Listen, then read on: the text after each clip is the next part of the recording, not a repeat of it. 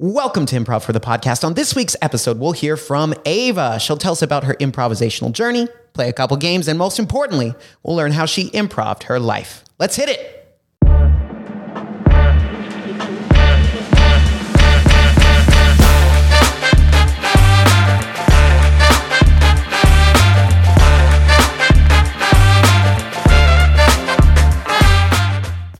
Welcome to Improv for the Podcast. I'm your host, Michael Lee Evans, and today I am joined by the incredibly talented improv for the people, let's say legend, maybe. Ava is joining us here today in studio. Ava is an incredibly talented improviser. She is a teacher here at IFTP, a premier faculty member, if you will. Ava, thank you so much for joining us. How are you doing today? I'm great, Michael. Thank you. I am not worthy of such introduction, but thank you so much. I'm so happy to be here. Well, we are glad to have you. Ava, we have now rounded out the gauntlet of teachers. You are the final teacher to be on the podcast until we get the big man himself. But, we'll see. But I want to ask you, Ava, just as a quick introduction, for the listeners at home who may not know you, tell us a little bit about yourself, kind of your role at IFTP, how long you've been involved. Yeah, I've been with IFTP since about 2014. I had just moved to LA in 2013. Totally fell in love with comedy and wanted to be taking improv classes. So found IFTP online, started taking class on Monday night with Matt, made some of my now greatest friends, including Matt. And after a year or two, Matt and I had grown a friendship outside of class, and we were at lunch one day, and I think just naturally through conversation and me probably being a little pushy, had suggested that I would love to explore teaching. And my dad was an improv teacher, so this was, it's really cool, full circle. And Matt gave me the opportunity and I started teaching and I totally have been in love with it ever since. Wow, that's fantastic. So you became a teacher at IFTP about a year after you joined? Yeah, I think a year and a half. Yeah. Wow. And then I think I still took classes for a little bit because I loved taking class so much. But yeah, then I taught for a few years. Then I moved to New York and I wasn't teaching and I really missed it. And then when I got back from New York last year, it was the first thing on my to-do list was get back into teaching. So Matt worked really hard to make room for another class and we got it up and running. And now I teach 2 nights a week. Wow, that's amazing. Thank you. Well, Ava, we're going to dig into that a little more in a little bit. I want to hear about that, like LA, New York, back to LA. We got to get that whole journey in there. But before we do, as is tradition here on Improv for the Podcast, we got to play a little 3 things. And of course, it's personal. It's going to be about you. So prepare your soul because we're going to bear it for all the world to see. I'm ready. All right. So as always, we're going to play some 3 things. Time to learn a little bit more about Ava. Here we go. These are 3 things. Things to do in Las Vegas. Go hike the Red Rocks. 1. Go sneak into a hotel pool. 2. Go walk around a mall because there's AC. 3. These are 3 things. Skills you would put on your LinkedIn page. Effective communicator, written and verbal. 1. Project management skills. 2. Negotiation aptitude. 3. These are 3 things. Things that the letters USC can be an acronym for. University of Southern California, fight on. 1. You serve cake. 2. And upside cold. Upside cold. 3. These are 3 things. Oh my goodness. I apologize. Upside cold. No, those were excellent. Yeah, you serve cake, but I like that it's you, just the letter U. Yeah, amazing. They didn't have the budget for the other letters. Yeah, well, modern language has evolved so much because of technology, so we'll accept it. Simply. Yeah. All right. So I picked that first category because I think was maybe mentioned earlier. You grew up in Las Vegas, right? I did. I grew up in Vegas, which typically gets a reaction out of people. I think people don't realize that people are from Las Vegas. Yeah, I think that's fake. No one actually lives there. I'm a fraud. Yeah, and we're going to dig into that. As you should. I'm from Vegas. I really love being from Vegas and I love getting to go home to Vegas. My family's still there. It was a pretty normal childhood despite I think what people think about Vegas. The suburbs are a really small town, really safe, really clean. It was great. Yeah. And I think it is interesting, like often hearing the perspective, not of someone who's a tourist to Vegas, but like, what do you do there when you just live there? You know, like a regular person, right? And just hearing things like sneaking into or going to a mall, right? Getting that AC, which makes sense. Vegas has terrible weather. Very hot. We shouldn't be there as humans. I know. So I think that's a great strategy. Sneaking into hotel pools. Is there a specific time you thought of when you did that? Or was it a kind of all year round activity almost? So Vegas used to be more lax. If you were a local, you used to get to kind of just saunter into hotel pools. And then everyone started doing that and havoc was wreaked. So now you have to be a hotel guest or you have to pay. Blech. So towards the end, when they were tightening up the rules, we would get a little crafty and try and get a room key that was old. And, you know, Yeah. we're criminals. Oh my gosh. You've heard it here first. Ava, criminal. First criminal we've had on the podcast so far. Well, known criminal. I can't speak for the future actions of any guests who have been on this show. I think that's pretty crafty, definitely. And I feel like as a resident too, you know, you should be able to get a little opportunity to spend some time at those pools, right? If you live there all year, you know, it's like, hey, I should benefit from this too. Like Exactly. all this tourism that's coming in. But what do I know? A lot. No, you're right. I'm with you. Yeah. Yeah. So I think I respect your crafty efforts. All right. So let's see that last category. I just felt like putting you on the spot with some acronyms. You attended USC, graduated from there, from what I understand, and met some of our fellow improvisers we've had on this show there as well. I think Liam and Sky. Liam and Sky, great improvisers, great Trojans. Yeah, USC was, I love my story with USC because I am a first generation college student and went to community college for a few years and worked really hard to get into USC, and USC was never on my radar growing up. And so getting into USC it still feels like I kind of have to pinch myself. And it was an amazing, fun time. And I did improv there on one of the troops and met some great friends and went to football games and learned what that's like. So yeah, it was a really special time in my life. All right. Well, I'm now considering applying there to go back to get another bachelor's degree. Yeah, it's going to be an older freshman, but I think that's okay. You'll fit right in. Yeah. Yeah. They won't know. No. And they won't ask. They won't. All right, Ava. So I want to get into your improv journey because that's why we're here, right? I want to know everything about your improv history. We're going to write a textbook right now. So I want you to take us back to the first time in your life you learned what improv is, whether it's just you heard the word. I know you had mentioned your dad, right, was an improv teacher. So yeah, when did that start? When was your first introduction to improv? Yeah, it's a great question. And improv's such a huge part of my life. I should have a more polished answer to this, but I think growing up, I'm so grateful I come from a very funny family. My parents and my siblings are really, really funny people and animated and playful and silly. So growing up, my parents specifically, they would do little scenes or characters or bits. And I think because I grew up with it, it was normal. And I don't really recall hearing we're doing improv right now.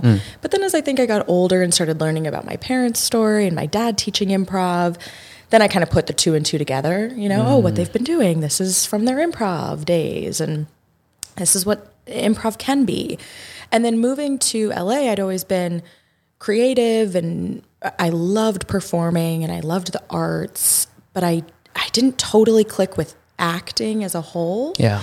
And I really liked making people laugh. And so comedy just kind of felt like this natural option for me to explore.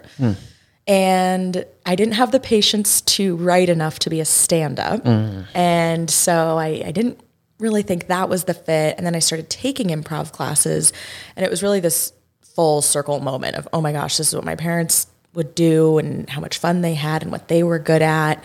And I kind of might be good at it too. Wow. Yeah. That's awesome. So kind of, I think like you mentioned, like improv was almost built into the fabric of your household growing up, whether you knew it or not.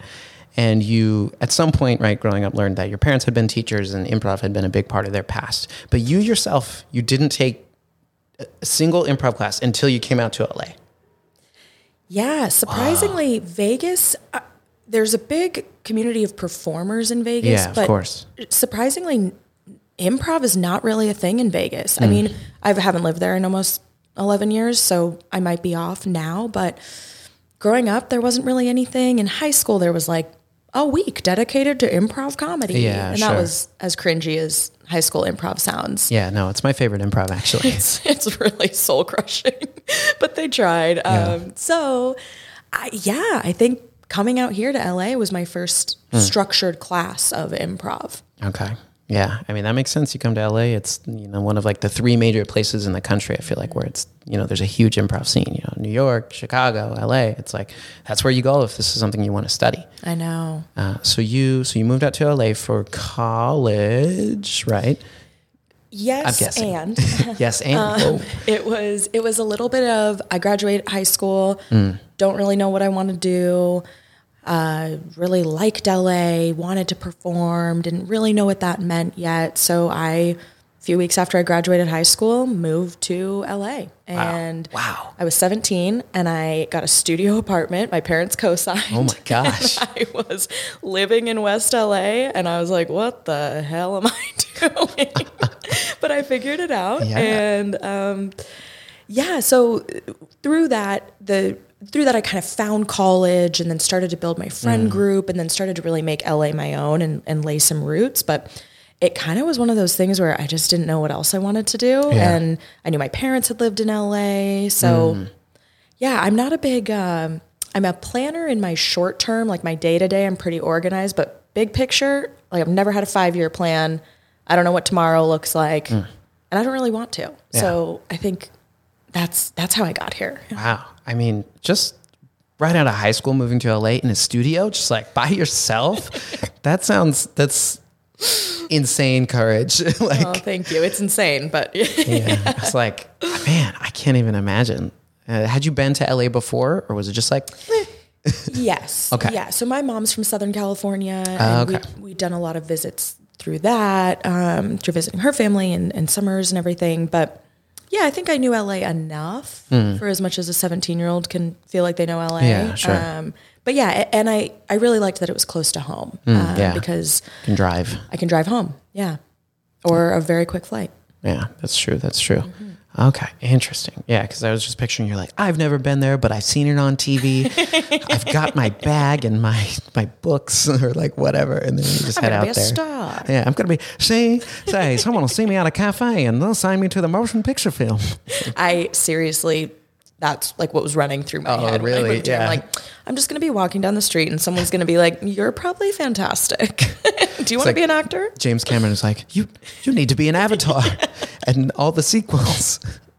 Yeah, a little bit of a delusional headspace going on for the first year or so here. I think most people who move here, not the locals, the natives who like grew up here, but for those of us who transplanted here, yeah, I think that's true. Kind of have to, right? Yeah. Otherwise, it's kind of a crazy move to make, I think. Okay. So you moved to LA. You were basically a child. And Little baby in LA. Little baby in LA, which is, that's scary for little babies in LA. Couldn't even drive. Okay, this bit could go on for Yeah, it could. Yeah, a baby in LA, that's terrifying. Okay, so you moved to LA. What did that timeline look like of like, you're like, I'm here in the city. How long did it take you to kind of find or decide to get into improv once you were here? I think I took like a few acting classes. Yeah. I audited a few things. I was doing plays at my community college I went to. I would say, and then I took a few Groundlings classes. I took a few Improv LA classes. Honestly, like probably only a few months until I was at least seeing shows and trying to network within the comedy community. Yeah. But yeah, about a year until I really found IFTP and felt like I found a home with improv. Okay. Yeah. So it was like, well, I'm here. I'm going to start, dipping my toe in like the different scenes. And I mean, LA, there's a billion improv schools here. So it sounds like Groundlings was one of them. There's UCB, Second City. There used to be a lot more. I know. But a lot of those have disappeared. Uh-oh. rest in peace. But yeah, so I think were you kind of just finding your footing at first? You're like, hey, what do I like? This place is great. This place isn't so great. Yes. Yeah. The first little while also, it was just, I live alone and I live in a new city. Yeah. And I want to make friends so I'm not home alone at night. And, so I think it was just adjusting to this new phase of my life. But I have always and still do, I keep myself pretty busy. I prefer when I'm busy and when I'm doing things and seeing people and out and about. So I pretty intentionally curated a busy life right when I got here, whether it was trying classes or seeing shows or concerts, meeting new people. And then, comedy was a very welcome addition to all of that. Yeah, definitely. And I mean, it's a great way too, I'm sure, when moving to a new city, right? It's a way to meet people, tons of different people. I mean, mostly a lot of actors, but yes. So basically people who have also newly moved to the city. Yeah. I know. There was a lot of common ground of just like, we're just trying our best out here. Yep. I'm taking this class. I'm, in between jobs right now. But a lot of that. I've met a lot of those people over the years. Yeah. I feel that. Okay. Interesting. All right. So when you started taking those classes, was improv something that kind of clicked right away for you? Was it a bit of a struggle, or were you like, oh, it's in my blood, I got this. I'm an improv nepotism baby.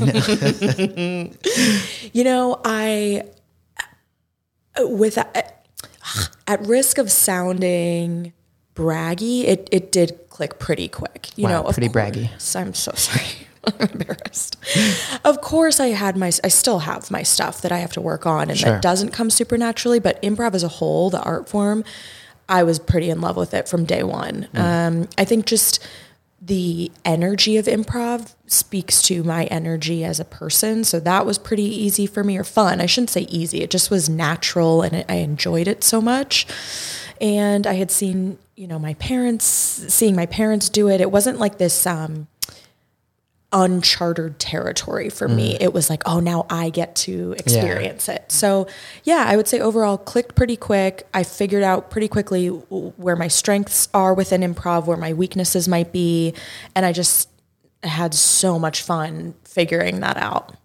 Yeah. It was kind of like, okay, and now I'm doing this thing. Like, I want to have a journey too, like my parents did. Yeah. And what's that going to look like? Where's it going to take me? Which I think is really cool that you had that almost like familial improv legacy that you could be like, my turn. Yeah, I like that because that's something unique, I think, in the people we talked to so far on the show, that nobody's really had that. I know my parents have never done improv before. I would love to see them do improv. Scott and Debbie, hope you're doing well. Come on over. Yeah, I got to get them up here. But I think that's just something that's really unique and like an interesting thing to explore. You'd be like, Mom, Dad, today I did a Herald.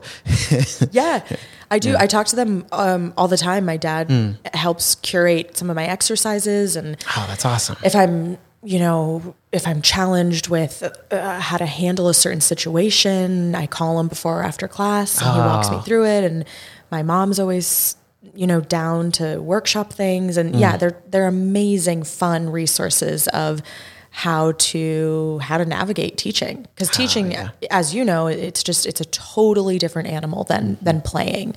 And so I'm so lucky that they did both, and I can talk to them about both. Yeah, that's fantastic. Yeah, and use them as resources and like just learn from their experiences. Mm-hmm. It's really cool. Thank you. Yeah, I'm super lucky. They're very cool people all around. Michael and Sherry. Shout out. There you go. All right, Michael and Sherry. They got their shout out. They got their shout out, and that's it. We'll never speak of them again. Okay, so you're getting into improv. It's kind of clicking for you. You're learning strengths, weaknesses. You had mentioned at the start of the show you found this little place right here, Improv for the People. You found it online. Now, 2013 was some time ago. Mm-hmm. What did that look like? I mean, finding Improv for the People back then, and then kind of your first few classes, kind of your whole introductory experience to Improv for the People. Yeah, I can't remember. I must have sent Matt some sort of email through the website. We joked about it a few years ago. I think I could find that email. Oh. I got to dig it up one day. Yeah, it's like a time capsule. I know, truly. So I'm sure I sent him an email saying, hey, this is who I am. I'd love to take class. At the time, there were just a few classes. I think right now we're a little bit more robust and in our schedule. But he said, yeah, come on by for Monday audit. And I did. And I could almost name the whole class because some of them are still, like I said, my great friends. And I sat in the front row. We were at the Old Theater at the time in West LA. And yeah, Matt captivated me. The class structure was fun and upbeat and welcoming. The people were normal, and there wasn't this air of competitiveness because I'm not a competitive person. I get really freaked out by competition and I have no interest in it. And so that can be something in the comedy world, especially in LA, where it is this air of, oh, you're funny? Well, I'm funnier, you know? Yeah, well, that's good for you. Exactly. Yeah. And IFTP just had there just was none of that. And there was no ego. Everyone was approachable. Matt was so likable. And yeah, so I kept taking class and then, started becoming friends with people outside of class. And it really became an integral part of my social life here in LA. Yeah, so it was like finding something that was different than maybe some of the other improv experiences, and then just kind of like, oh, it's more like you said, building out that social network. It keeps you coming back. So was there, for you as a student in those early days, did you feel like a stark difference, I guess, compared to some of the other places you had been? Because I think you kept coming back because you're still here now. I kept coming back. I think one of the things I still love so much about IFTP is that it's not a structured 6-week beginning improv 101 where we focus on eye contact and characters. It was just come to class and come as long as you want. If you can't come for a month because you're traveling or for work, all good. And I loved that each week was a little bit different, but then sometimes we'd repeat certain exercises so I could get better at them. So I just think the structure of it being an ongoing, continual, more fluid process, I really loved and it made it stand out in comparison to other theaters. Yeah, just offering something different. And I think we always talk about it every episode, but I'm always going to plug it. It's just, kind of the structure we have here at IFTP of, right? It's a monthly thing. We always say it's like a gym, but we got to come up with more analogies. We said a dojo in another episode. Oh. It's like a subscription. So it's like Instacart, but Improvstacart. It's like a subscription, a monthly subscription service. Yeah. Right? Yeah. It's Improv Weekly. It's Improv Weekly. Yeah, but I think it's just,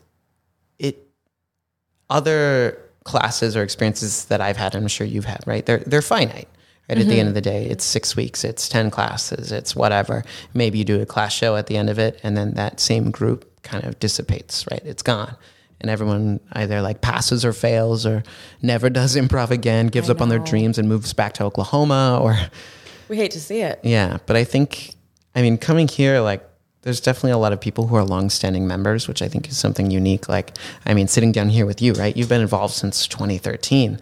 That's crazy to me. I think a lot of the improv places I've done stuff with over the years, and ones I was around in 2015, say, for example, I haven't done anything with them and they don't exist anymore, Yeah, it's a good point. It is wild to see. Yeah, you don't come back. Right. And I think the pandemic... it was sad to see a lot of these theaters not able to make it, whether it was the pandemic or the ripple effects of the pandemic. But yeah, IFTP, I think in part because of the longstanding members, it made it, and it's thriving and only on the up and up. Yeah. I agree. And making moves. Money boom, moves. Boom, boom, boom, boom, boom, boom. There you go. Okay. That was really good. That was incredible. We'll turn that into a full track later. Thank you. So with that said, I think there was a natural progression in your kind of improv story, right? Because you became a student here at IFTP, and then about a year in, you mentioned, you approached Matt, you became friends with Matt, and then outside of class, you were building your relationship there, and you asked about becoming a teacher. And I want to know, what was your motivation behind that? Where you're like, I've been doing this for a little while, I'm learning, and I think I'm ready. Was it because you wanted to follow in your parents' footsteps, see what kind of teacher you could be?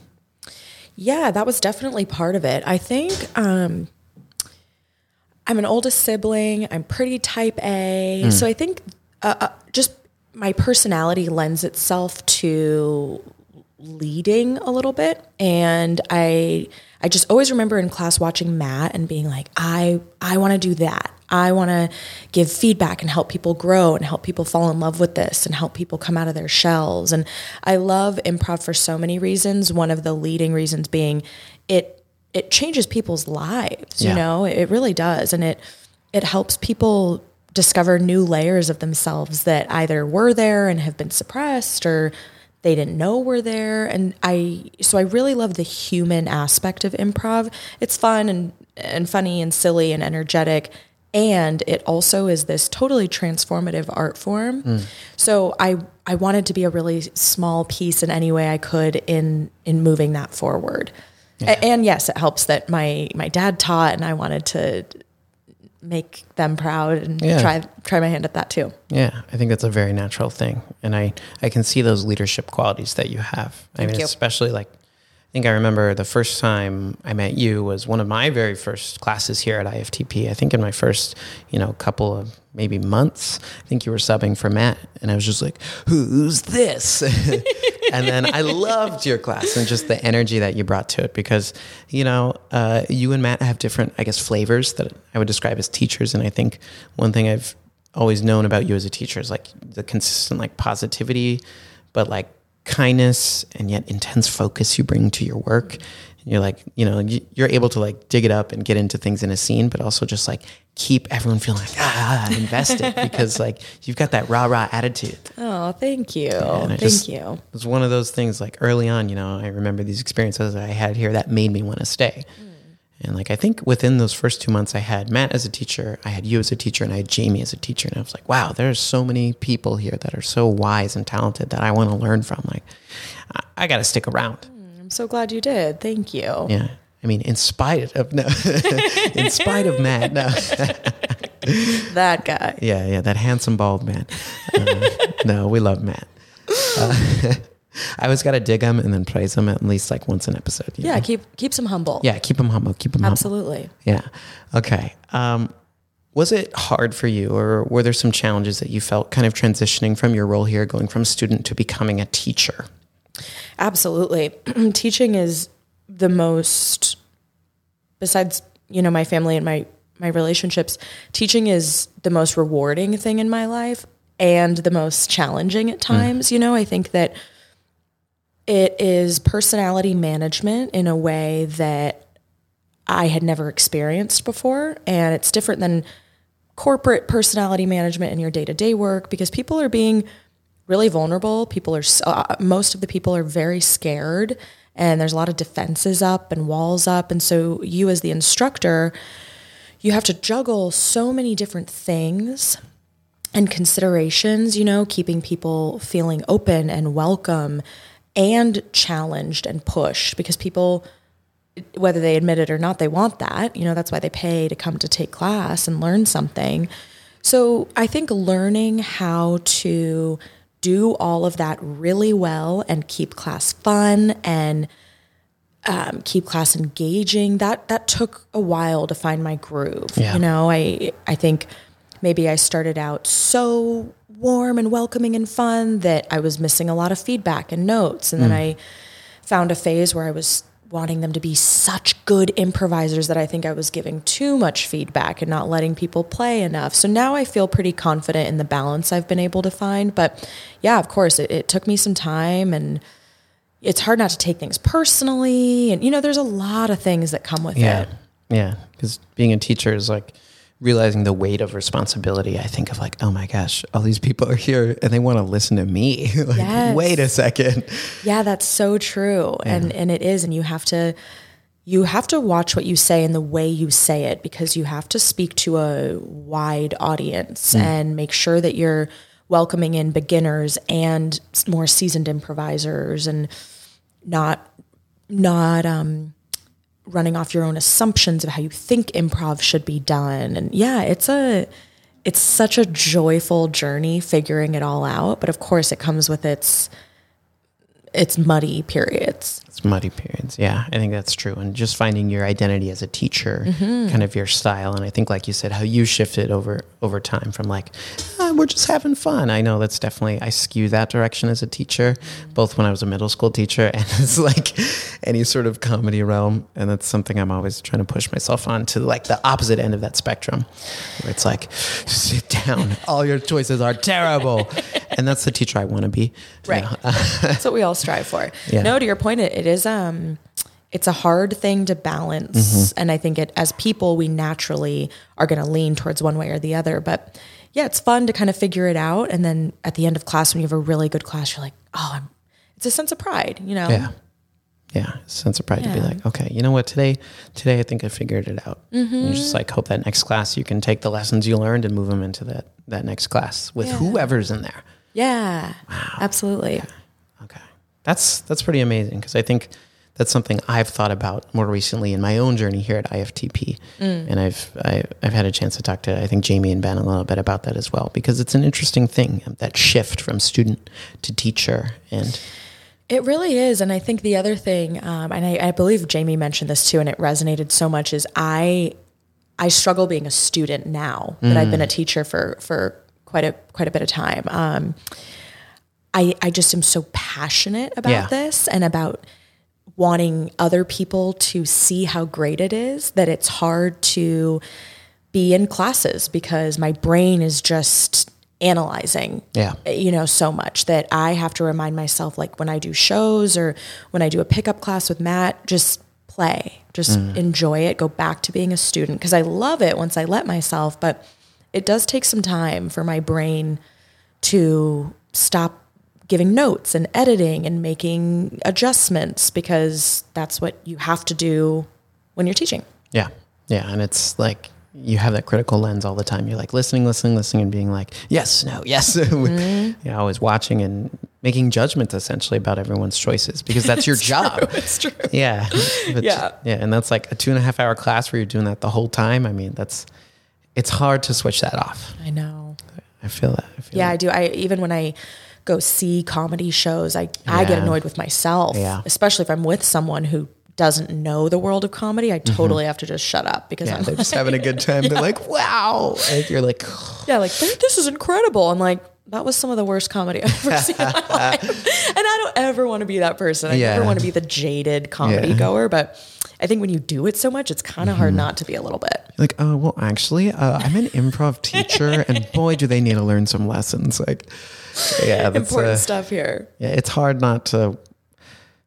I do that sometimes, become the annoying person in those scenes. Like if I go with people who aren't improvisers. I know. We come from I'm the bad guy. Yeah. Like, I mean, it was okay. Like their space work was a little off. So sloppy. Yeah. He left that burrito sitting on the counter and didn't acknowledge when it fell over. And like, I'm right there with you. Yeah. Yeah. I mean, at least I haven't done this, and I'm proud of this, that I've never, people do this. I've never been to an improv show and taken notes with a notebook. Oof. That makes me clench. I've seen that move. And when I was pretty involved in like the UCB scene, it'd go on like Monday nights. They had Herald Night back in the day. And people just show up with like notebooks, and I'm like, oh my gosh, as a performer, I would hate to look out in the audience and there's people just like, yes. In the third beat, when they were, all supposed to come together with those 3 separate storylines, I noticed that they didn't make a callback to like, seriously, I bet that's in someone's notebook. And looking out on that, to your point, that'd be tough. That'd be brutal. I know. Yeah. So this is a PSA for all Improv for the People students. If you're ever going to be an audience member for a show, please bring a notebook. And a pen or pencil. Please, maybe even like a typewriter or a laptop. Sure. Just something you can take notes in. If you want to dictate, and then maybe the person next to you can write down the notes. Absolutely. We highly encourage that behavior in our audience. Yeah. Philip, take another note for me. I don't like this scene because... Yeah, just do it during the show, middle of a scene. We want you to learn. Talk loudly, ask questions, raise your hand in the middle of a show. Oh, don't raise your hand. Just say it. Just say it. Just say it. Yep. It's like a Socratic seminar. Just speak. Oh man, that would ruin any show, any scene. What have I done? That was all in jest, of course. Chaos. Please don't do that. All right. So getting us back on track, I think it was around 2014, you said you became a teacher I think here at IFTP?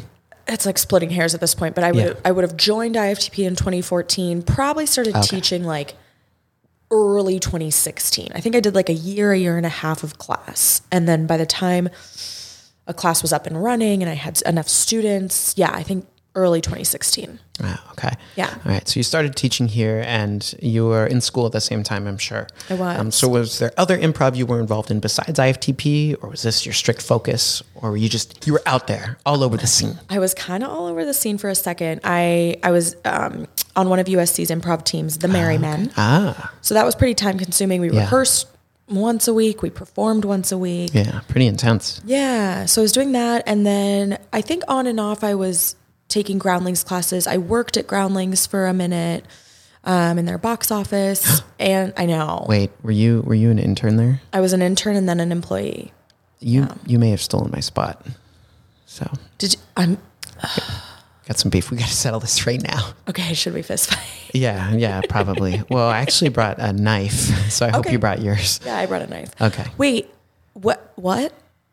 Did you apply and then I did. I had an interview, and I was like, I need this. Damn it. And like, well, I don't know. It depends on the timeline, but this was like maybe April or May 2016. I don't know.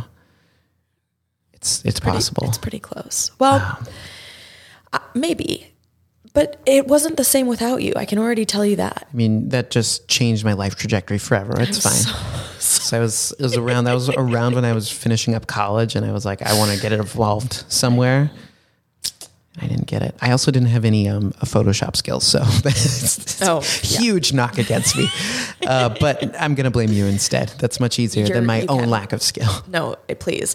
Yeah, the Groundlings internship I was just so starry-eyed about comedy that I loved every second of it. You know, I'd get to sit in the box office and the main people in the main company would come in and just talk about ideas, and I get to see dress rehearsals. And looking back on that time in my life, I was doing improv in college, working at Groundlings, working at IFTP, taking class at IFTP, and I was totally obsessed. I mean, no part of it felt like, I'm doing too much improv. It was like, how can I do more of it? I was totally hooked. That's an insane amount of improv. I know. To be doing. It's a little psycho. How much time do you think you spent weekly, either like in classes or just around improv during that time in your life?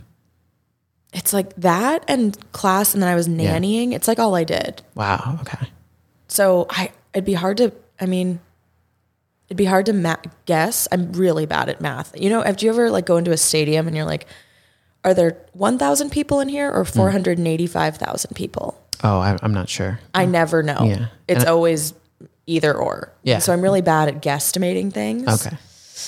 So I couldn't guess the hours, but a lot. So you either did 1,000 hours a week or 485,000 hours a week. Wow, that's a lot of hours. That's, some people are able to put more hours into their week than others. I know. And it sounds like you were one of those people. I was the best. Yeah, that's amazing.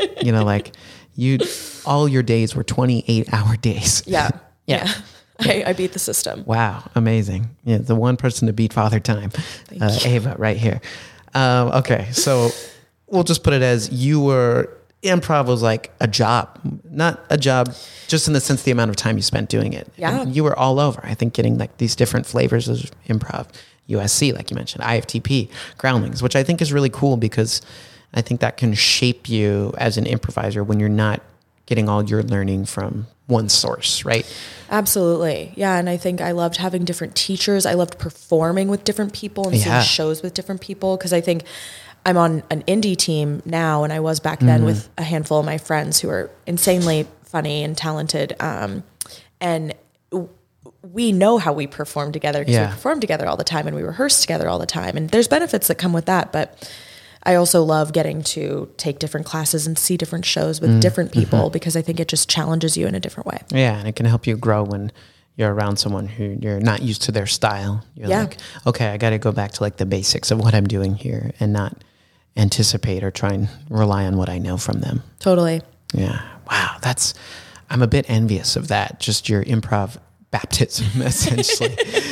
Just like surrounded by it. There was a time where I was doing a good amount, but not that much. So I'm like, man. Yeah, I got totally hooked on it. And again, it was I've always been pretty independent and on my own, and it was a way I could do that and make friends, so it made sense. It still makes sense. Yeah. Yeah, I love it. Okay. So let's say we're about 2017, 2018, somewhere in there. You are an improv champion. Some might say the busiest improviser in LA. Thank you so much. Some might say. They better. Yeah. Well, all will say. Yeah. There you go. And I know at some point there was a move you made to New York, which I imagine might have been tough at the time, because it sounds like you'd been in LA for a little while at that point. You were pretty involved in both comedy and other things as well besides comedy, right? You were either maybe working, you had probably finished school, you had friends here, you had community here. So what was that transition like? And you can go into as much detail as you want or as little detail. Yeah. So I, in addition to comedy being like most of my free time in my social life, I also was working on building a career in production. And so I was working at an advertising agency in post-production. And it's funny telling this story and thinking back on it, because I really had no reason to leave. I loved my life in LA and I had great friends. I just am the kind of person that I welcome change in my life. Sure. And candidly, I get bored, and so I like new things, and I like things that I don't know the answer to and that I don't know how they're going to shape up. So there was an opportunity within my company at the time to basically, there was a role in New York that was open that I could fill. And so I asked my boss at the time if I could take it, versus them hiring someone. And my boss was totally supportive, and she was like, yeah, but kind of has to happen quick. And she's like 3 weeks quick. And so I broke my lease and sold my brand new car I had just bought and got rid of all my furniture and packed a few suitcases and got to New York. And so it was for work, and I just think it was a time in my life too where I was ready for a change. I think I was so obsessed with LA and my life in LA that I was like, well, why not see if I could be obsessed with something else? Yeah, mix it up. Yeah. So, and I'd always had a love affair with New York. I started going there when I was little to see Broadway. I just loved the energy of the city. I'd never been anywhere like New York City, and the opportunity to get there on not my own dollar, to get there with a job. It makes it a lot easier. Oh my gosh. So I was super grateful for the opportunity and was so excited. And it's an interesting time in my life though, because from 2018 to 2021, I wasn't really doing improv because I got to New York and my job was really time consuming, and I had my life was completely different, and so coming back to LA, I'd say in the last year, I'm now getting back into it. So it's been an interesting few years with improv specifically. Yeah. Okay. I'm going to go on a tangent real quick. Because you mentioned Broadway. Can you just list for me 3 Broadway shows that maybe you've seen that you really enjoyed? Yeah. And they're going to be basic. Okay. I wish I was more underground, but love Wicked. Classic. Okay. Yeah. Rent. I want to marry Rent if I could. Wow. Specifically the movie. Oh. I know. Well, not the Live on Broadway 2008 cast recording. It's pretty good. Anyway. Sorry, Broadway. And the third, let's go. Oh, everybody's talking about Jamie. Oh, I love that show. And I know Jamie. And we know Jamie, and we love Jamie. Different Jamie, but different Jamie. It's a good show. I've seen the movie or the recording of it in theaters, but there's a movie now too. Oh, I didn't know that. I knew it's an Amazon Prime original. Sponsored by. Yeah. You're right. It is a movie, and I haven't seen that, but I did see it live, and that was so great and fun. That's pretty cool. Yeah. I would like to see that show live. I did one of those Fathom events at Regal Cinemas where, it's just a recording of the stage production, but it was really great. Oh.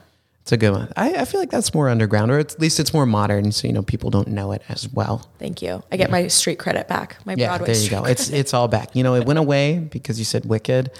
I know. Yeah, and Rent. I mean, I like both those shows too, so I can't. There's just I have no street cred. Yeah. Okay. Thank you for sharing that. Okay, so New York, you moved there. You're busy with work, doing other things. It was kind of maybe a bit of an improv hiatus. Yeah, I think it was. And I took a few classes at the Pit, which is one of the big, I'm sure you know, one of the bigger theaters in New York. And that was fun. I think it was just hard for me to take intro classes, you know, it was, and not because I'm so good at improv. It just was, I wanted to be doing more. Yeah.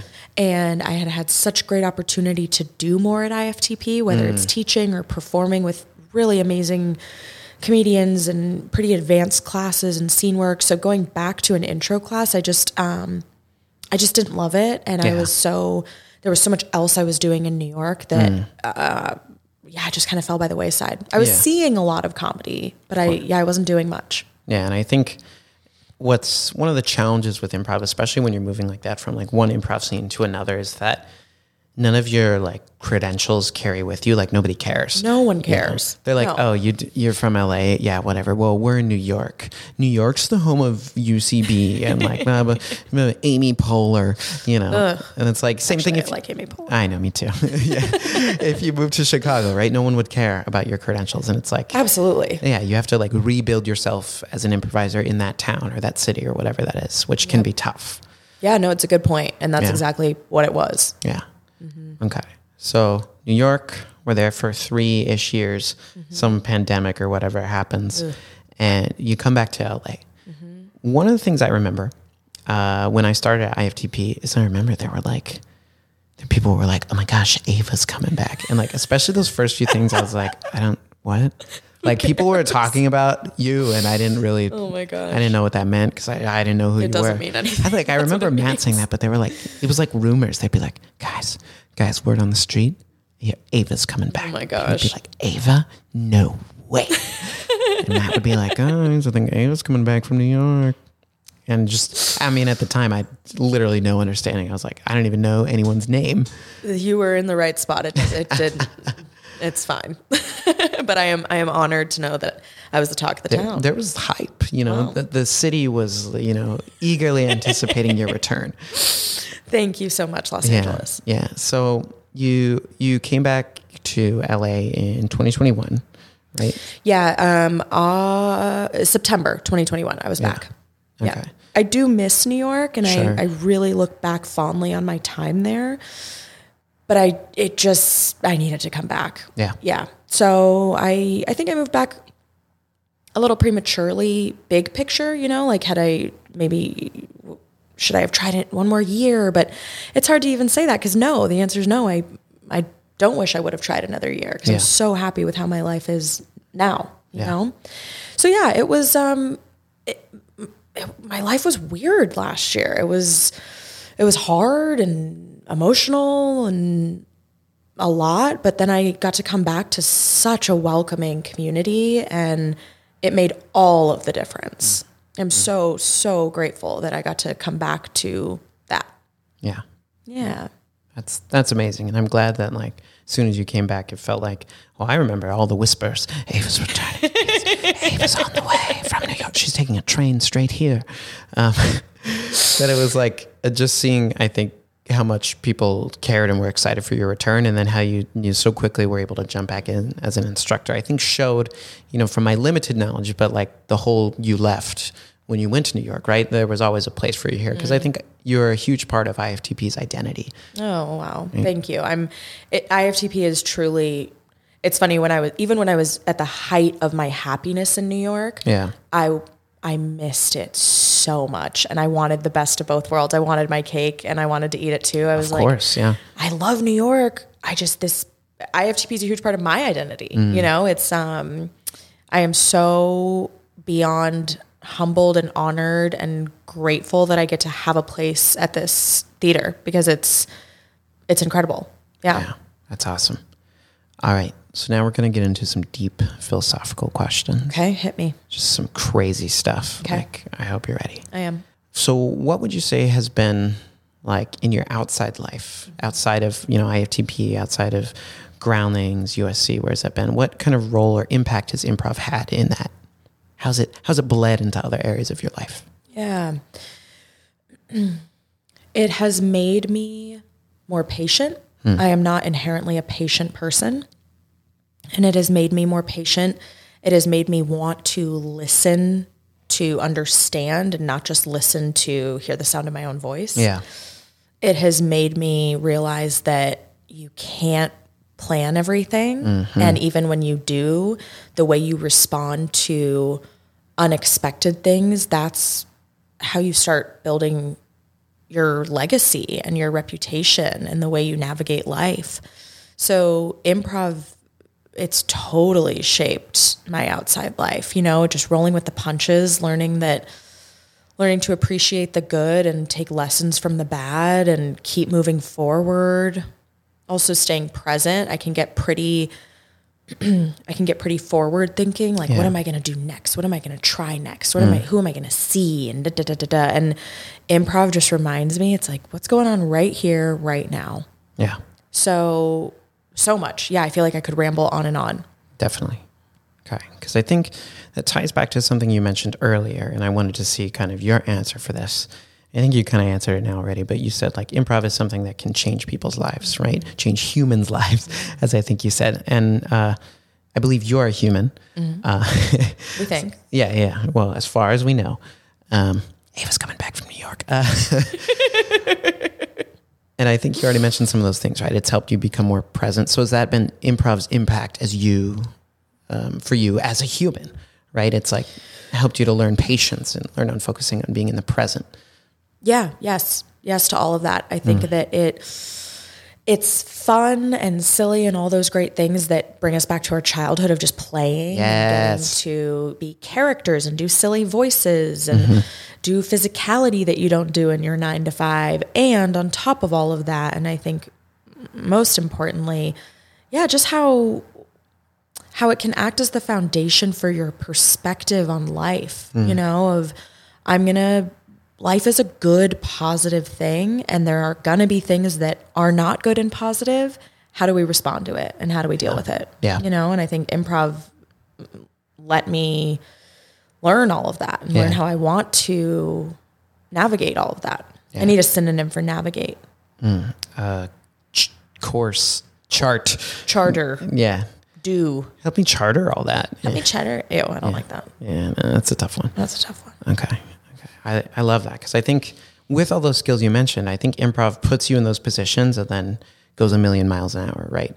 For making decisions and taking in information and just, oh my gosh, it's such a good, I think like you said, lessons for life, right? It just goes into everything you do. It really does. And I think too, I'm thinking about all these things now, but not taking yourself so seriously, and I think learning to laugh at yourself and learning that, I hear a lot of the times with my new students, I don't want to look stupid or I don't want to be embarrassed. And I think that's a totally natural human instinct to 100%. feel.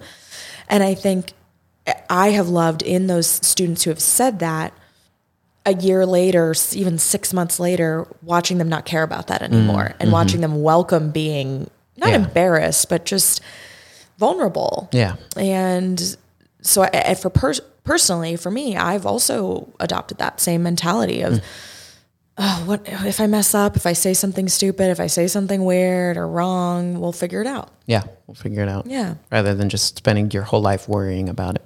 Yeah, and at the end of the day, learning that people do, and I mean this in the nicest way, people do not care. People care about themselves and they care about the people they love, but they are not thinking about you the way you're thinking about you, and that's, to me, that's so freeing. That's so beautiful because you're like, oh my gosh, great. Then I can just worry about me and the people I love and keep close. Yeah. 100%. Yeah. I think that's very true. Especially like, when we do something embarrassing, especially in a public situation, like strangers aren't going to remember that long term. Like you get over it. You get over it. Yeah. All right. So Ava, the improviser, in your journey, right? You've come a long way, I think, from being like a hungry student at the beginning and kind of charting your own path in improv and leading to becoming a teacher and getting experience from all these different places, right? Groundlings, the Pit, here, I forgot the name, IFTP, oh my gosh. Just all these sources of improv. What do you think, what's next for you, Ava, the improviser? Is there a goal you're working on, a skill you want to find? Is there something that you want to accomplish as an improviser? I should have an answer to this. I think that this speaks to my personality more at large of again, I mentioned this briefly, but I've never known what my life is going to hold. And I think that I'm so much about what's right here and what do I do with that? That said, I would love to teach for the rest of my life, you know, and I'd love to mirror what Matt's done in creating a community for people, and whether that continues to be at IFTP or I mean, I hope it does. I plan on it being at IFTP. I would love to continue being a part of improv for other people and showing people what improv can be in their lives. So whether that's having my own thing one day or continuing to be a part of IFTP, I don't know, but I just want it to be a part of my life. I think that's awesome. Yeah. And I think that desire to teach is important, and improv teachers like you are needed. So thank you. Stick with it. Thank you. For the sake of everyone out there. Oh, you don't want to be in my class. No. I do. And I will one day. We got to make that happen. We'll see. Yeah. I'm open to it. Yeah, good. All right. So I just got, actually, it's the weirdest thing. I got a telegram from this beginning improviser. Sure. Her name is Jenny Johnson. Okay. Jenny Johnson. Yeah. She sent me a telegram. She was like, I heard Ava's on the podcast. Stop. Could you ask me a question for her? Stop. She did. The question, stop, is stop. Ava, I've taken 1 month of classes at IFTP. Stop. What advice do you have for me? Stop. Sure. Jenny Johnson, stop. Jenny, it's so nice to meet you. I hope you're having a nice day. Thank you for writing, first of all. Second of all, my advice a month in, keep coming. Give yourself a big pat on the back. Show yourself some grace. Show yourself the same grace you'd show your best friend who was doing something scary and intimidating. Keep being open, keep asking questions, and keep having fun. Make sure it's fun for you. And when it's not, talk to your teacher about what you're struggling with, and let's figure it out. But keep doing it. Keep doing it. I think beginning students, oftentimes they continue, which is great, but I've seen certain cases where it's so overwhelming and scary for people that they do it and then they just leave because they can't work through that for whatever reason, whether it be now or later, but just keep coming. Yeah. It gets easier. It gets more fun. Once you get the mechanics of it, and once you shake off the I'm performing in front of people, it's just more fun. Yeah. I think that's really good advice. Yeah. Just keep showing up at the end of the day. Yeah. Be here. It's the only way you're going to learn anything. Be here, Jenny. Yeah. And, we'll send her that telegram back. It'll take probably 3 to 5 weeks on the Pony Express to get there. Sure. But once she gets it, I know she's going to be elated. Seal it with a kiss. Yeah. Well, we'll see. Well, if you're not comfortable with that, that's fine. Okay. Great. All right. Thank you, Ava, for Jenny and all other improvisers out there. I know that's really good advice. And so. I know we could dig in more. So maybe one day there will be a part 2. I would love that. Yeah. Well, we could talk about improv forever. Oh, yeah. I mean, that's the point of this podcast. It's just me forcing other people to talk about improv with me forever. I think that's great. I fully support It's this. a whole scam, and Matt doesn't even know it. Yeah, it's just like, Matt, I want to talk to people about improv weekly. but it's a show. No, I think it's totally awesome what you've got going on here, and the thought that you put into it, and the production value, and the chance to just chat about it in an open forum. I'm so grateful that you're doing this and appreciative of your time, because it sounds and looks great. Thank you, Ava. That means a lot. Yeah. As someone who works in post-production, no. Well, thank you. That's incredibly kind of you, and I'm very lucky to be in this seat. The luck is mutual. Indeed. All right. Are you ready? Yes. For some games. Yes. All right. This first one, it's chosen and or designed specifically with you in mind, and we'll get into why. Okay. So this first game that we have here is called Grant Me a Witch. Grant me a witch. Exactly, because I love playing witchy characters. in the in the shows and classes like we've done together, I think you're like I don't even know. You're just witch-esque character is one of my favorite things that you pull out every now and then. It's just something you go to, and it's such a rich character. So I'm like, I'm going to force Ava to do that. You don't have a choice. Okay. So in this game, grant me a witch. I am going to be coming to you, a witch, with a request. I need your help. I'm a witch? Yes, you're the witch. Okay. But I'm seeking you because I'm a desperate human. Okay. We'll find out why. I'm a desperate human. I need something from you. Yeah. So you are going to grant me a wish. Okay. After you grant me that wish, you are then going to inform me of the consequences of the wish, but not until after the wish has been granted. Great. All right, that's your job, and then we'll figure out the rest from there. Are you going to? Okay, great. Yeah, I don't want to know more. I'll black us out. Okay, I love it. All right. Okay, I have to try to become the witch. Yes. The witch is among us. She's entered the studio. Okay. Are you initiating the scene or am I? I'll start it. I'll start it. Great. Oh my. Hello. Oh, yes. Oh, it's the witch. Yes. I, a humble townsperson from Creeksville Station over yonder, was recommended by a friend to come to you. Okay, yes, I've seen you. Mr. McGillicuddy. I've seen you walk around town. You're a desperate little man.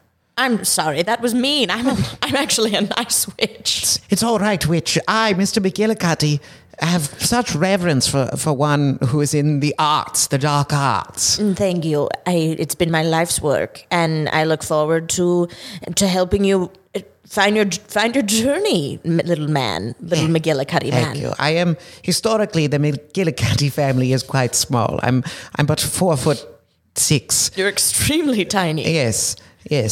I could fit you in my witch's cloak pocket. Oh, well, I'd hate to accidentally be an ingredient in someone's potion, but... You're right. All right, listen. Yes. You came here probably for a wish, am I right? I did, yes. Okay. I get distracted by all the fun things. All my pots and stew, Yes. my stews. Yes, you've got quite the ornate cottage that you live in here. Thank you. Your witch hovel. I've always been fascinated with witches, but that's for another time. We'll go out for a glass of stew later. Oh, that What do witches drink? Stew, okay. wow, stew from a glass. That sounds incredible. Thank you. All right. Well, yes, I'm coming to you because the McGillicuddy family has, well, I've discovered that I believe that we are cursed, and I need you to lift this curse from my family. Okay, I'm on it. And this curse, where is that? The curse has been generationally. Every time a McGillicuddy is born, they are slightly shorter than the prior McGillicuddy. Your kind is going to be extremely small soon. Exactly. You're 4'6". My children are only expected to be around 3'9". Yikes. And I can't even say what their children will be because with life expectancy what it is, I probably won't live to see them. Sure. Probably 1'9" if I had to guess. Which is I'm quite terrified for. How are they expected to operate in such a cruel, dirty world? They probably couldn't. If they're so small, almost sprite-like. Listen, I'm going to make you a tall family. Please, oh great witch. Okay. Listen, here's what I'm going to do. I'm going to say the spell. Yes. Then tomorrow morning your ancestors Yes. and your future sisters Yes. will be tall. I'm talking really tall. I'm talking like 7-8 feet tall. I go in extremes. I grant in extremes, okay? So let me say the thing, but then I got to give you some fine print to the wish. Whatever you must do, Okay. witch, I trust your dark arts. Okay, close your eyes and hold your breath.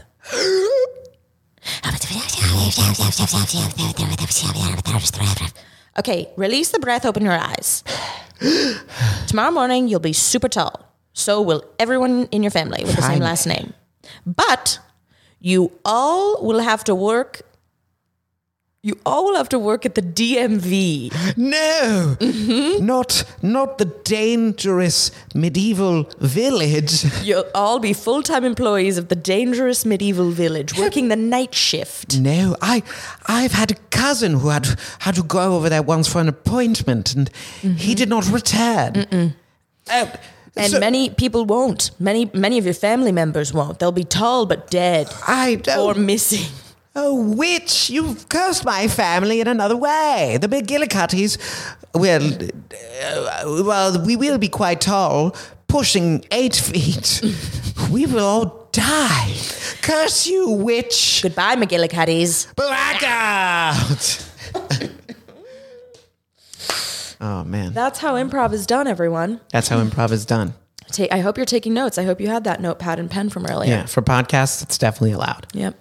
All right. Oh, Really good work. I like that character on you. I had quite fun being McGillicuddy, and I realized I never named you. Like you were just witch. Even better. And That's I think okay. that added to your mystery, which is why I was so trusting of whatever powers you're about to lay upon me. Yeah.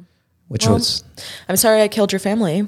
that's all right. We got to be tall at least for a bit, and You're tall for a bit. again, medieval times, life expectancy it wasn't great anyway. You're right, There's you're right. A lot of plagues and just general dirtiness.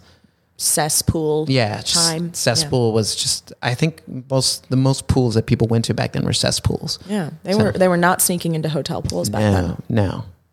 Hotels probably weren't a thing. Yeah, no. Just maybe inns. Maybe inns. The inn pool was just an inn cesspool. Right. Which sounds like incest pool, which Incest. was also a product of the time.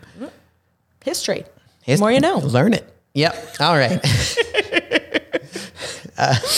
Okay, moving on to our next game.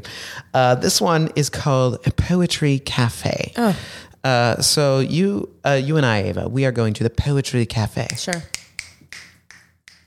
Just snaps all around. And in this game, you and I are going to improvise a few different poems. Sorry, we're going to perform our pre-written poems. Yep.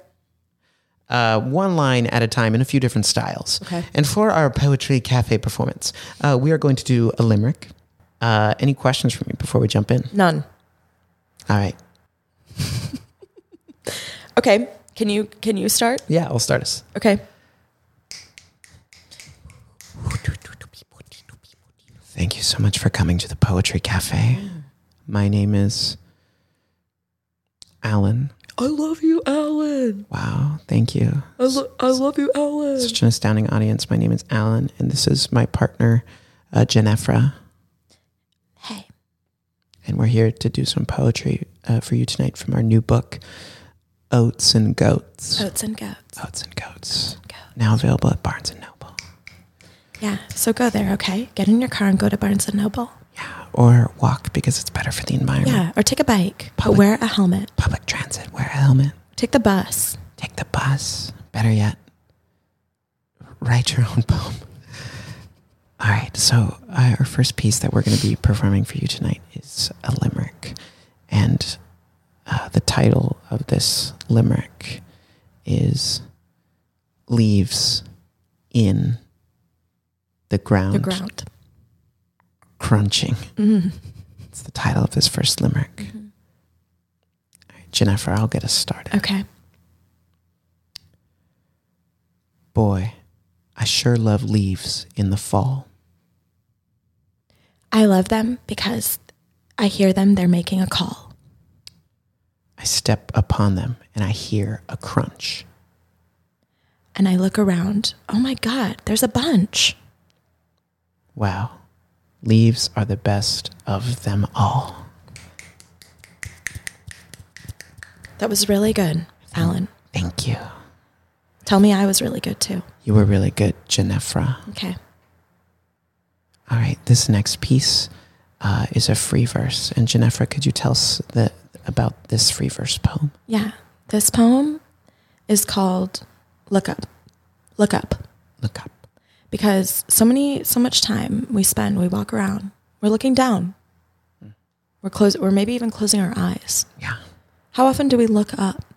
So that's what we wrote this about. You want me to start? Please. Hey, little girl, little boy, little person, look up.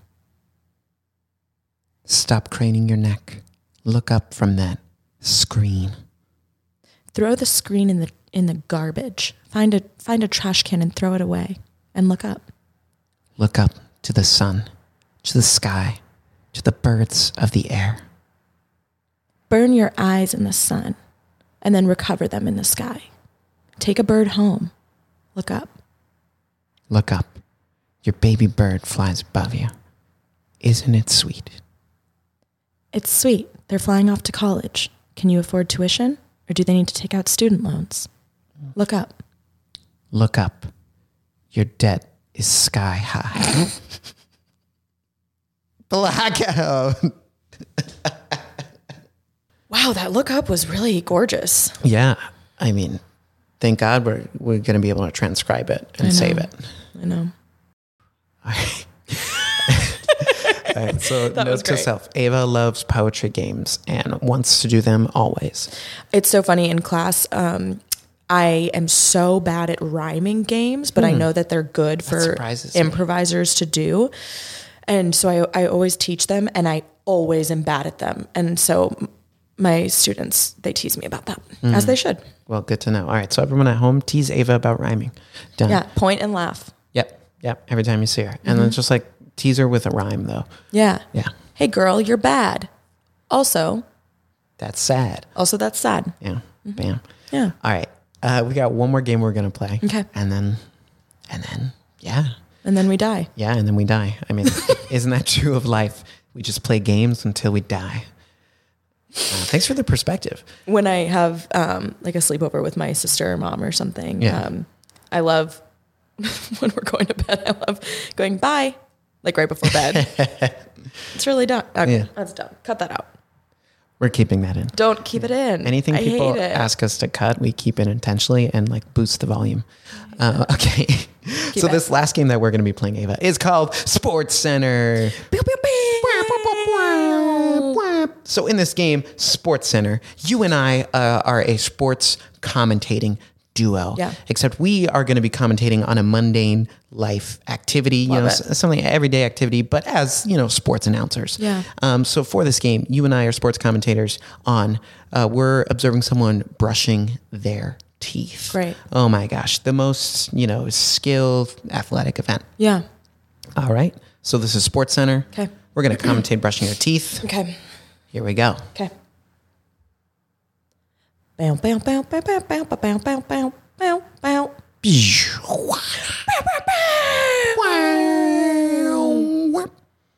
Welcome back.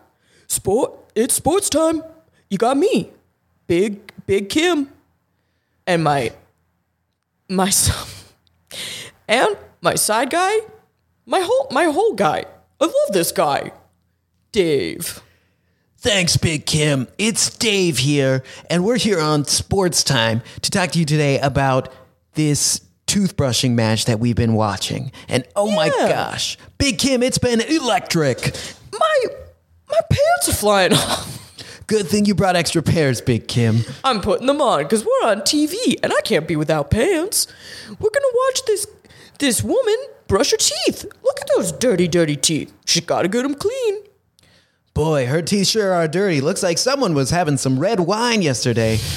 Luckily for her, her name is Jennifer Coolidge. She's an experienced teeth brusher, so we're excited to see what moves the veteran can pull off.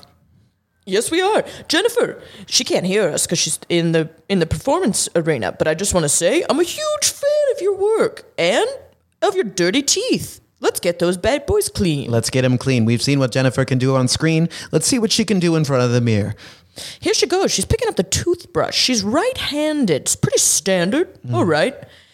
She's putting on that toothpaste. She's using Tom's, all natural. Wouldn't expect that from Jennifer. That's definitely a surprising move. And you know, Big Kim, it's interesting to see here. Some players have the strategy of water on the brush before the paste. Sure. But not Jennifer. She's a by the book kind of gal. Yep, here she goes. All right, water's off. Bringing that toothbrush to her little mouth. Inserting the toothbrush, and she's brushing. There we go. She's brushing. Oh my gosh, she's hitting the molars. She's rubbing that. She's not getting any cavities back there. Oh my gosh, her technique of back and forth circular goes. tiny motions is incredible. You've never seen anything like it, Big Kim. You never seen anything like it. She's making every dentist proud. Every dentist proud. For once, 10 out of 10 dentists approve of Jennifer's brushing technique. She's taking the toothbrush out and she's gonna spit in the sink, the standalone sink that the arena provides. And let's give Jennifer a rating here on her spit, Big Kim. Let's see. 6. Sloppy. Yeah, I'd say it's pretty sloppy. Some spittle did get upon the mirror, which we can see in the slow-mo instant replay. Yep. It's Disgusting. Getting down her shirt. Oh. It's getting on her shirt, Jennifer. Absolutely sloppy. But that's okay. We're moving on. She's taking the washcloth. She's wiping her mouth. Wiping her mouth. Good call. You know, sometimes we see players who do such a clean spit, they don't have to wipe anything. But, you know, a good recovery there by Jennifer. It's all about how you handle the trials and tribulations of life. Well said, Big Kim. I got to be honest, Dave. I forgot what I sounded like when I started out as Big Kim. So I've probably changed a little bit. As we do in life. Well, just as the sport of teeth brushing is dynamic, so is the sound of my voice. Thank you, Dave. I love your perspective. Blackout. Oh yeah, there was a moment I was like, I've been 3 to 5 different versions of Dave. Who is Big Kim? That's what people at home are wondering. I know. We did the best we could. We did the best we could. And Jennifer did a decent job brushing her teeth. Decent, yeah. Sloppy at the end there, which I think you were wise to point out because, you know, for the families watching at home, they need to know that there's better technique than that. I know. Yeah. We love Jennifer anyway. We commend her. We do. You know, she has other skills as well. Right. Yeah. Being hilarious. Yeah, exactly. You know, it's not all about how she brushes her teeth. No. All right. Well, Ava, thank you. Thank you for playing. Oh my gosh, so fun. A little bit here. So any final words you want to leave us with before we conclude today's episode? Thank you, Michael, so much for having me on and taking time out of your schedule to put this together and let me totally nerd out over this. I had a blast, and yeah, I literally will go on so many tangents about improv, so I must force myself to stop. But this was totally great, and I love that you're doing this. I love that you're giving people the platform to talk about it, and I can't wait to do it again with you sometime. Definitely. Well, thank you again to Ava so much for coming on the show, sharing your wisdom, your experiences, and your talent as well. If you enjoyed this episode of Improv for the Podcast or any other episode, please feel free if you want to leave us a rating on Spotify or a review on Apple Podcasts. We'd love to hear from you. But until then, we'll see you next time. Bye-bye. Improv for the Podcast was created by Matt Moore and Michael Lee Evans. Edited and produced by Michael Lee Evans. And finally, presented by Improv for the People. Interested in more IFTP? You can visit us at improvforthepeople.com or on our socials, such as Instagram, TikTok, Twitter, and YouTube. Remember, new episodes are released weekly. Thank you for listening. We'll see you next time.